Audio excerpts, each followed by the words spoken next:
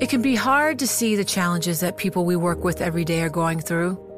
I'm Holly Robinson Peete.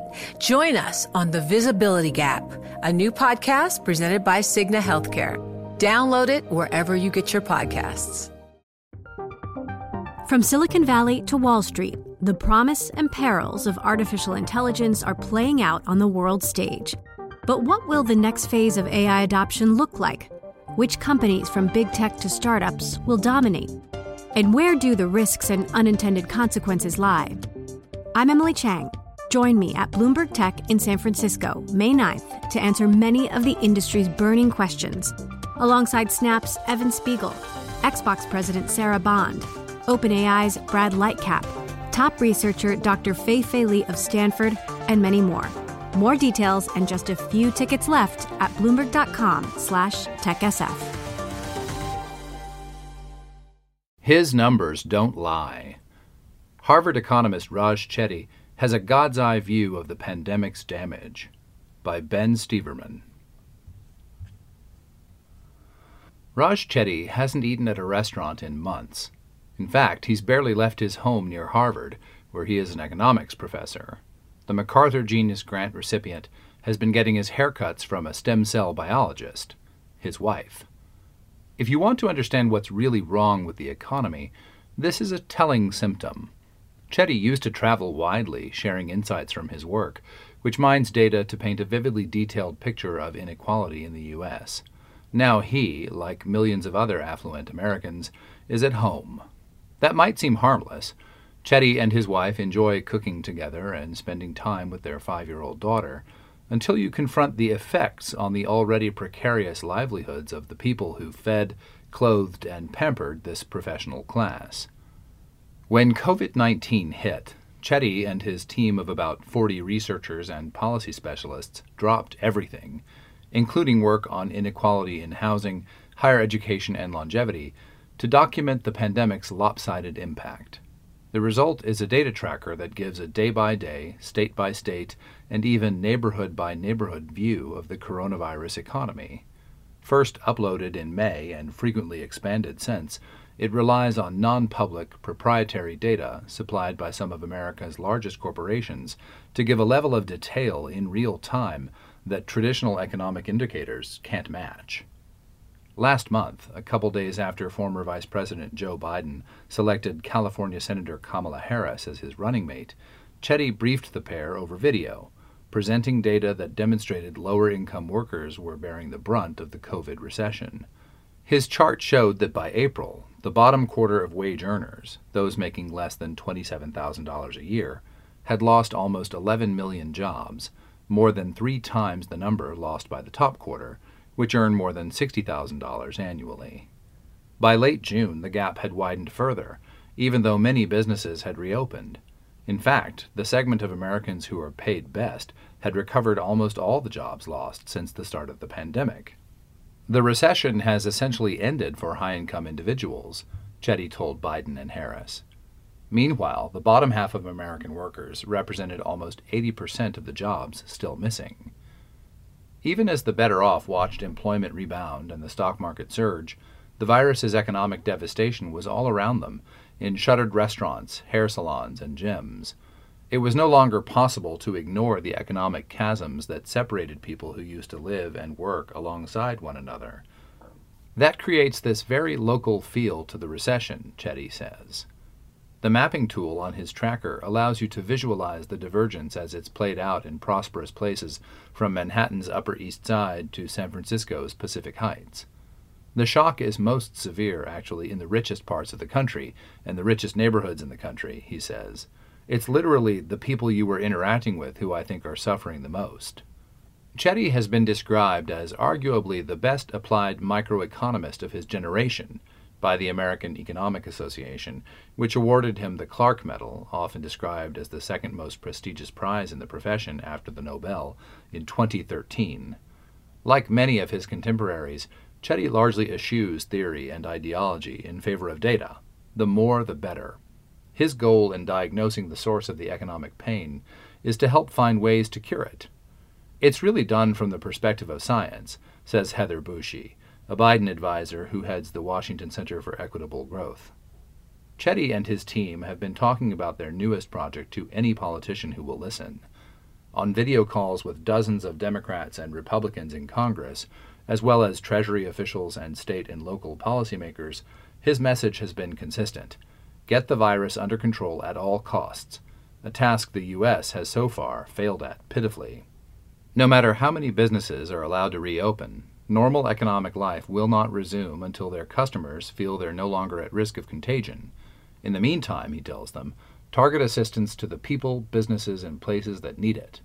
There's no use sending stimulus checks to households making $150,000 a year or cutting their payroll taxes. They have plenty of money. What they lack is places to safely spend it. In the weeks before the U.S. government's first jolt of stimulus ran out, Chetty was optimistic that both parties in Washington seemed to be getting the message. I've consistently found an appreciation for what the data have to say, even in these polarized times, he said then. But with infection rates spiking in a dozen states, and Congress and the White House at an impasse over what should take the place of the now lapsed $600 a week pandemic unemployment benefit and other assistance furnished through the CARES Act, Chetty has become alarmed by what his trove of data is telling him. The recovery has stalled. Until recently, the COVID crisis of 2020 looked nothing like the Great Recession of 2008, or any other slump. With American businesses and workers held aloft by trillions of dollars in stimulus, the worst damage had been limited to certain sectors and had even started to heal. Now the economy's woes could metastasize, taking down industries and workers that were untouched before. All this threatens to make Chetty's work much more difficult. The American dream is dead, as he'd proved with exhaustive government data showing today's workers can no longer expect to earn more than their parents did. Now those left behind by the economic changes of the past few decades could be robbed of any remaining opportunities to get ahead. One of Chetty's most stunning findings was rendered in 2018 by the New York Times website in blue and yellow pixels that swarmed across the screen. It's beautiful, almost soothing, if you can forget you're watching a tragedy unfold. Each tiny square represents the life trajectory of one of 10,000 American men born into a family at the top 20% of the income spectrum. They fall or rise based on the extent to which they were able to match their parents' comfortable incomes in adulthood. Those yellow pixels that keep bouncing up at the top of the screen are white men in the sample. The blue ones that keep tumbling to the bottom, they're black men. The animation is a simple, elegant illustration of the pernicious effects of racism on even the most privileged black Americans. Many of Chetty's slides and charts tell similarly grim stories, even if the mild-mannered 41-year-old himself rarely shows much emotion. He presents the data in the most detached and remote way, says Ford Foundation President Darren Walker. Yet he visualizes suffering in this country in really profound ways. As a black man, when I see that data, I am emotionally disturbed and profoundly impacted. Chetty's base of operations is Opportunity Insights, a venture based at Harvard that is part think tank, part research lab. Started in 2018 with $36 million, including $15 million each from Facebook founder Mark Zuckerberg and the Bill and Melinda Gates Foundation, OI was co-founded by Chetty, Harvard colleague Nathaniel Hendren, and Brown University professor John Friedman. Its mission, as spelled out on its website, is to identify barriers to economic opportunity and develop scalable solutions that will empower people throughout the United States to rise out of poverty and achieve better life outcomes. Translation: to improve economic mobility in the U.S. The center's staff includes more than a dozen recent college graduates trained in the art of sifting through data, with some sets so large they can take a computer a day or more to analyze. Chetty and his colleagues don't just identify problems, they suggest ways to fix them. A 2014 study found that the best teachers can help each student earn an additional $50,000 over their careers, which works out to $1.4 million per homeroom. Chetty has suggested school districts hold on to skilled teachers by tying pay or bonuses to performance. Improving education for poor kids wouldn't just help them personally, Chetty's research suggests. It should also boost the economy overall. An analysis of the patents filed by 1.2 million Americans found children of the top 1% are 10 times more likely to be inventors than equally smart kids from other backgrounds. If talented women, minorities, and children from low-income families could invent at the same rate as well-off white men, Chetty and his co-authors estimated, these lost Einsteins could quadruple innovation in the U.S. An opportunity atlas on the center's website maps income mobility across the U.S. down to the city, neighborhood, and even block. The interactive tool, built using anonymized data from the Census Bureau and the Internal Revenue Service, also pulls statistics on factors like teen pregnancy, incarceration rates, education levels, and commute times. The Atlas, which went live in 2018, revealed that moving a child from a neighborhood with below-average mobility to one with above-average mobility could boost his or her lifetime earnings by about $200,000. The project became the foundation for a Seattle area experiment in which families eligible for federal housing assistance received relocation advice and support. U.S. Senator Todd Young, a Republican, has co-sponsored a bipartisan bill to take the Seattle program nationwide. Back home in Indiana, he borrows Chetty's charts to explain the issue to rooms full of constituents. Chetty goes to great lengths to make his research accessible. He's not just speaking to other researchers, Young says. He's presenting information in plain language, in a visual format that one can understand within seconds. Wealthy donors have also embraced Chetty's research. When he was lured back to Harvard 2 years ago from Stanford, billionaire hedge fund manager Bill Ackman endowed a chair in the economics department for him. Gates, Zuckerberg, and other donors, including Bloomberg LP founder Mike Bloomberg, have given OI resources that few academic labs can match.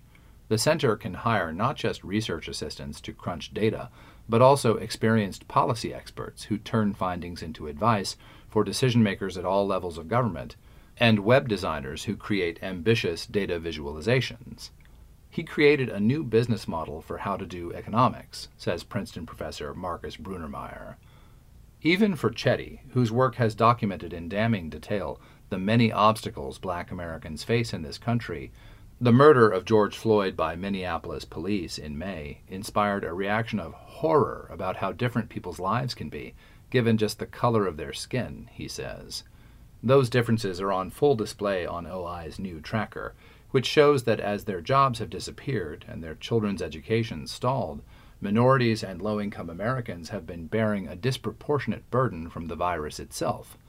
It also won't help these groups that the disease is depriving governments of tax revenue and putting extreme strains on nonprofits and educational institutions. Many of the policies Chetty and his colleagues have suggested to battle inequality, such as more inclusive college admissions and housing desegregation, will require money to move forward. All of this is going to get tougher, says Friedman, Chetty's frequent collaborator. Ford's Walker is more optimistic. For the first time in my lifetime, we are reckoning with the issues of race and class in America, he says. Americans have deluded ourselves for years that we are a meritocracy. Now they're waking up to the often insurmountable barriers to equal opportunity Chetty has spent his career identifying. That makes him the economist for this moment of reckoning, Walker says. He understands that growing inequality asphyxiates hope and makes it impossible for people to dream and believe that their children will have better lives. When COVID-19 first reached the U.S., no one, Chetty included, had much idea of what it was doing to the economy. Government statistics like monthly unemployment numbers or the quarterly gross domestic product series couldn't keep up. OI had started the year with a full plate of projects, including Chetty's most ambitious data effort yet, a collaboration with the census to document the economic trajectory of every American alive over the past 70 years. Suddenly, most of the lab's work ground to a halt as government offices shut down. With little else to keep their young researchers busy, Chetty and his team started playing around with the few real-time measures of the economy that were available. Homebase, a company that makes small business software, was offering researchers access to daily internal numbers, for example. During a meeting in early April, Chetty, Friedman, and others struck on an idea. What if they pulled together data from several private sources, then put it all up on the web so anyone could access it? an economic counterpart to Johns Hopkins University's coronavirus tracker, which has become one of the go-to sources for health statistics. We didn't realize just how big a project we were getting ourselves into, says Michael Stepner, a postdoctoral fellow at OI. At first, he planned to devote 10 hours a week to the effort, but eventually it sucked in the entire staff, with work progressing pretty much around the clock as night owls overlapped with early birds. This just took over the lab, and it took over my life, says Stepner, who will decamp for a teaching job at the University of Toronto next year. The team initially vetted a hodgepodge of data that might show COVID's effects on inequality, such as food pantry usage. Soon, though, they focused on building only the most rigorous and comprehensive metrics. Frequently cited as their inspiration is Simon Kuznets, the Nobel Prize-winning economist who, in the depths of the Great Depression, developed ways to quantify gross domestic product and other metrics. His pioneering work supplied the foundation for how the U.S. and countries around the world measure their economies. Chetty set a similarly ambitious goal for his project: bring economic measurement into the age of big data. In today's world, almost every economic transaction, a debit card swipe, a direct deposit from an employer, an electronic bill of lading for a shipment of steel, has a digital fingerprint that's captured and stored somewhere. Pull enough of this data together, and in theory, you have a God's eye view of the economy. Imagine how useful that could be during a recession like this one. In place of the one-size-fits-most policies in the CARES Act, lawmakers would be able to target stimulus with precision to the industries and sectors of the population that need it most, and get nearly instantaneous feedback on whether it's working. And of course there are applications beyond this pandemic. Using the tracker, a state hit by a natural disaster could pinpoint which communities were lagging in the recovery. A city trying to revive its downtown could get a rapid read on retail spending. Using private data to study economics isn't a new idea, but the COVID crisis gave Chetty the confidence that he might be able to pull off something unprecedented. OI's major donors were enthusiastic. We see it as something that has a great deal of potential for the future, well beyond the current crisis, says Ryan Rippel, who oversees the Gates Foundation's work on economic mobility and opportunity. The first hurdle was persuading companies to part with as precious a possession as their internal data. Normally, I wouldn't have thought of approaching big companies like Intuit or MasterCard, Chetty says, but the virus made them much more willing to help. If we can figure out how to revive the economy, obviously that's good for everyone. Chetty's reputation and his years of experience in handling super-secret government records reassured providers that their data would be properly aggregated, anonymized, and blended with other sets in ways that fully protected privacy. Raj's group is pretty advanced, says Ram Palaniappan, Chief Executive Officer of Earnin, which makes a financial app that's supplying information on wages of lower-income workers. Ensuring that the individual streams of data could be pooled to render an accurate picture of the larger economy was its own challenge. The main issue when you get data from these private companies is that you're learning something about their business and not something about the economy as a whole, says Friedman, the co-director of the center. Some sources, a debit card issuer for example, were rejected as unrepresentative. Sometimes it worked and sometimes it didn't, and we tried to be creative about how to fill in the holes we needed. In May, after a 5-week marathon, OI launched the tracker, and the world got to see how jobs, spending, small business revenue, and other metrics responded to the onset of the pandemic in the U.S. Other academics started pouring through the rich data sets, freely available for download, to study everything from inflation to partisanship. States and local governments started consulting the tracker to see which industries needed help. We literally use it every single day, says Rob Dixon, director of the Missouri Department of Economic Development. On the tracker, you can see that back in March, when the lockdown started, almost every household in America was reeling, with overall consumer spending plunging 33%. Then, around April 15th, spending surges, with bigger jumps in low-income neighborhoods. That's the first round of stimulus payments landing in people's wallets. As jobless benefits kick in, including the $600 per week pandemic top-up that left many workers with more than they were earning before, spending kept rising. By late June, residents of low-income neighborhoods were spending a bit more than they had before the crisis. Displayed on a map, though, the tracker data revealed some troubling patterns. In March and April, small businesses in affluent big city neighborhoods saw their revenue drop 70%, more than twice the decline in the least affluent areas. Saddled with high rents, many of these shops, restaurants, and bars shut their doors for good. Because high-income Americans make up such a large share of overall spending, the effects of their caution lingered even as cities and states allowed businesses to reopen. Using the tracker, you can compare neighboring states that reopened at different times, such as Colorado on May 1st and New Mexico on May 16th, and see there's almost no difference in employment or consumer spending trajectories. Chetty grew even more alarmed as the summer wore on. His conversations with senators about the best ways to do another round of stimulus hadn't borne fruit, with congressional Democrats insisting the economy needs far more support than Trump or Republicans have proposed. His conversations with senators about the best ways to do another round of stimulus hadn't borne fruit, with congressional Democrats insisting the economy needs far more support than Trump and Republicans have proposed. In early August, unemployed Americans stopped getting their extra $600 a week. The tracker didn't show activity plummeting right away, as Chetty worried it might. Instead, measures like spending and small business revenue flatlined. "We're basically stalled," he says. After the tracker's debut, OI continued to sign up companies willing to share their data. There are 11 in total now.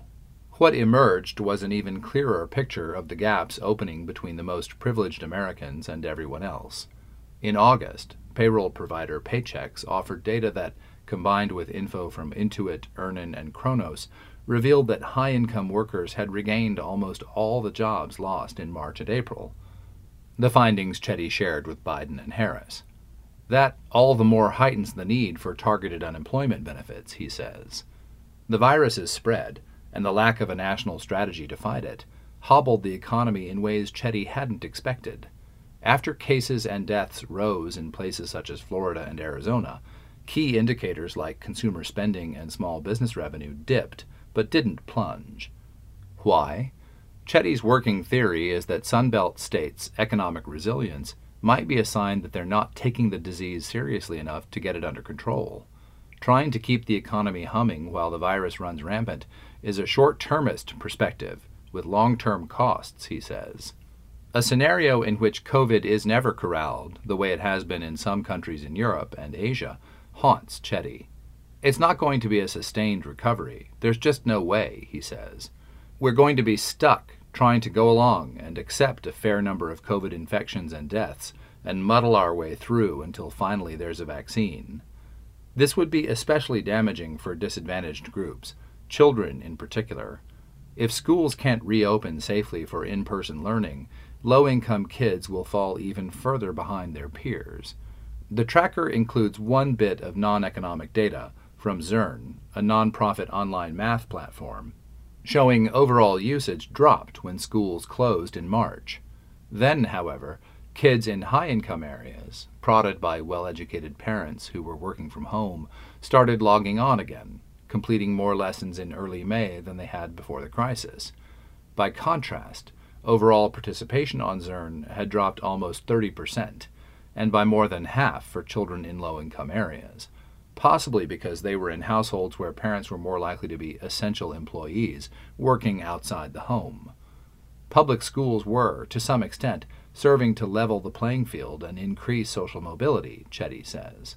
With the shift to mostly or only remote learning in many school districts, you're going to have massive impacts on inequality. Chetty doesn't pretend to have simple solutions to the COVID recession or to America's worsening inequality gap. What he has to offer are smaller but often easier to implement fixes, like the program in Seattle. Because of his scientific bent, he likes to see policies tested in one particular locale before they're rolled out more widely. A lot of the solutions that are going to have the greatest impacts are going to be locally led and community created, says Rippel of the Gates Foundation. Unlike some high-profile economists who have strongly partisan viewpoints, Chetty doesn't ask elected leaders or their voters to abandon their political ideologies. He just tries to get them to pay attention to the people and places the economy has shunted aside. We'll only see their suffering if we obsess less about aggregate measures like GDP and more about what's happening on street corners and in schoolyards where Americans are blocked from reaching their potential. To figure out how to restore opportunity for the disadvantaged, Chetty will need lots more data. So he's still on the hunt for fresh inputs for his tracker, better ways to measure cash transactions, healthcare spending, housing costs, and the balance sheets of businesses and households. The more data you have, the more it brings to light the interconnected nature of the economy, he says. From Silicon Valley to Wall Street, the promise and perils of artificial intelligence are playing out on the world stage. But what will the next phase of AI adoption look like? Which companies from big tech to startups will dominate? And where do the risks and unintended consequences lie? I'm Emily Chang. Join me at Bloomberg Tech in San Francisco, May 9th, to answer many of the industry's burning questions, alongside Snap's Evan Spiegel, Xbox President Sarah Bond, OpenAI's Brad Lightcap, top researcher Dr. Fei-Fei Li of Stanford, and many more. More details and just a few tickets left at Bloomberg.com/TechSF.